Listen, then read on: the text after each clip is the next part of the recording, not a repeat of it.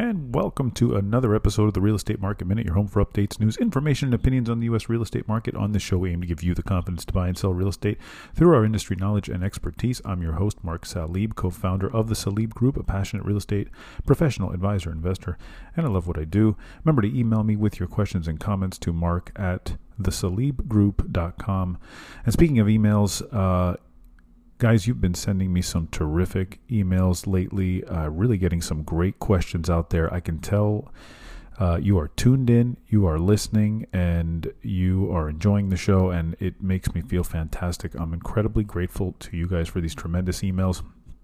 And I'm going to make this one short and sweet because I know that's how you guys prefer the episodes. They've been running a little bit long lately, so I apologize about that. Just a lot to cover. But today, I just want to get into something real quick, and that is that houses are still selling, all right? Don't get fooled by the price drops because we do see price drops, and I know you're seeing them. And what you got to think about is that a lot of the price drops are because a lot of sellers who thought they were jumping in this really hot market are being, quite frankly, very unreasonable, and their expectations are too high, and they think they can get any price they want. But the reality is they're being forced to lower their expectations. So just because you see price drops in your market doesn't mean that the market is trending downwards. What you need to look at is the most recent closed transactions. Yes, the most recent sales.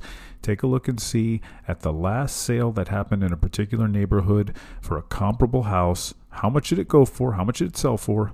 And the last one right before it, how much did that one sell for? Was the price the same, higher, or lower? And that's going to tell you if the market is trending in one direction or another. So until we see that, we can't really say there's a trend, right? All right. So this is really important. Now, this information, it may not be readily at your fingertips, but any local real estate agent in your market should be able to easily get this information and tell you what is going on. So remember, last closed sale, did it go higher or lower than the one before it? That starts to indicate a potential trend. All right. Hope you enjoyed that one. That's it for me today. Visit us on the web at thesalibgroup.com. Follow us on Instagram and Facebook at The Salib Group. Have questions or need specific advice about your particular situation, email me like you've been doing at any time, mark@thesalibgroup.com. Leave a rating for the show and subscribe to help others find the show and be informed and educated about the real estate market, just like you see on the next Real Estate Market Minute podcast.